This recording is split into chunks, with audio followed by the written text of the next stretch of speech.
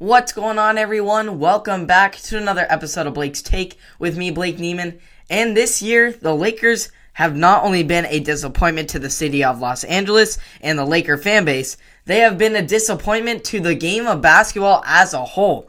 The Lakers, over the course of this season, have lacked effort, teamwork, and competitive drive to be the championship contenders we all expected them to be. The lack of discipline and accountability for this team, who should be held to the highest of standards, is appalling. The Lakers are a mess at a dead-even 500 record with a once-again injured Anthony Davis, who I don't want to hear anyone say is a top 5 player in this league anymore, because that is simply not true with the way he has dealt with his injuries and lacked production for the minimal time he is actually on the hardwood. Then there's Russell Westbrook, who, while at least gives his 100% effort, is just an outlier on this Lakers team.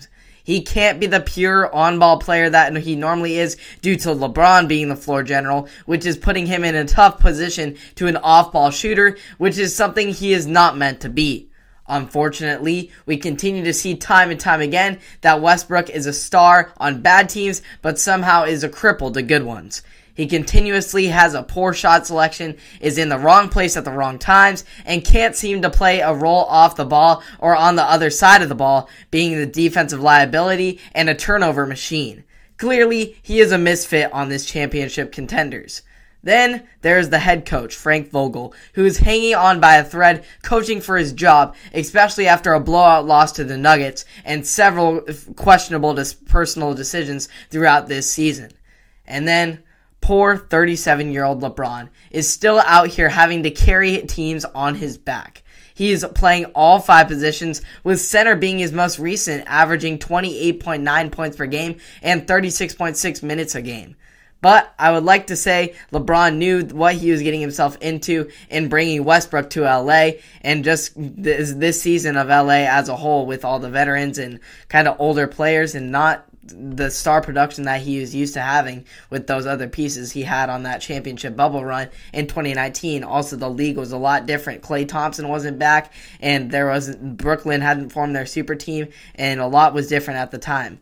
So now here he is in another situation where he has to figure out how to get a struggling team and trying to stay afloat to a championship contender. We have seen him do it time and time again. We'll see if he'll be able to replicate it this season, or has the time finally run out for LeBron's quest at another ring. LeBron has proven me wrong before, and I wouldn't be surprised if he does it again. But to fix this mess in LA halfway through the season would be quite a task. So hope y'all enjoyed that. We'll see if the Lakers can pick things up in the second half of the season after the All-Star break, and we'll see if they even get many All-Stars. Russell Westbrook ain't one. LeBron will be one.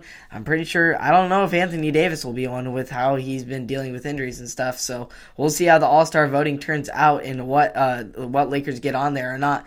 But it all doesn't matter without a championship contention, and that's what LeBron is seeking, that 5th ring. So we'll see how it goes. You can catch all of the Laker coverage and more other coverage of local and national sports here on Blake's Take on Apple Podcasts, Spotify, and or YouTube. Hope you all enjoyed. Subscribe and like it to stay up to date, and I'll see you all in the next one. Have a great day.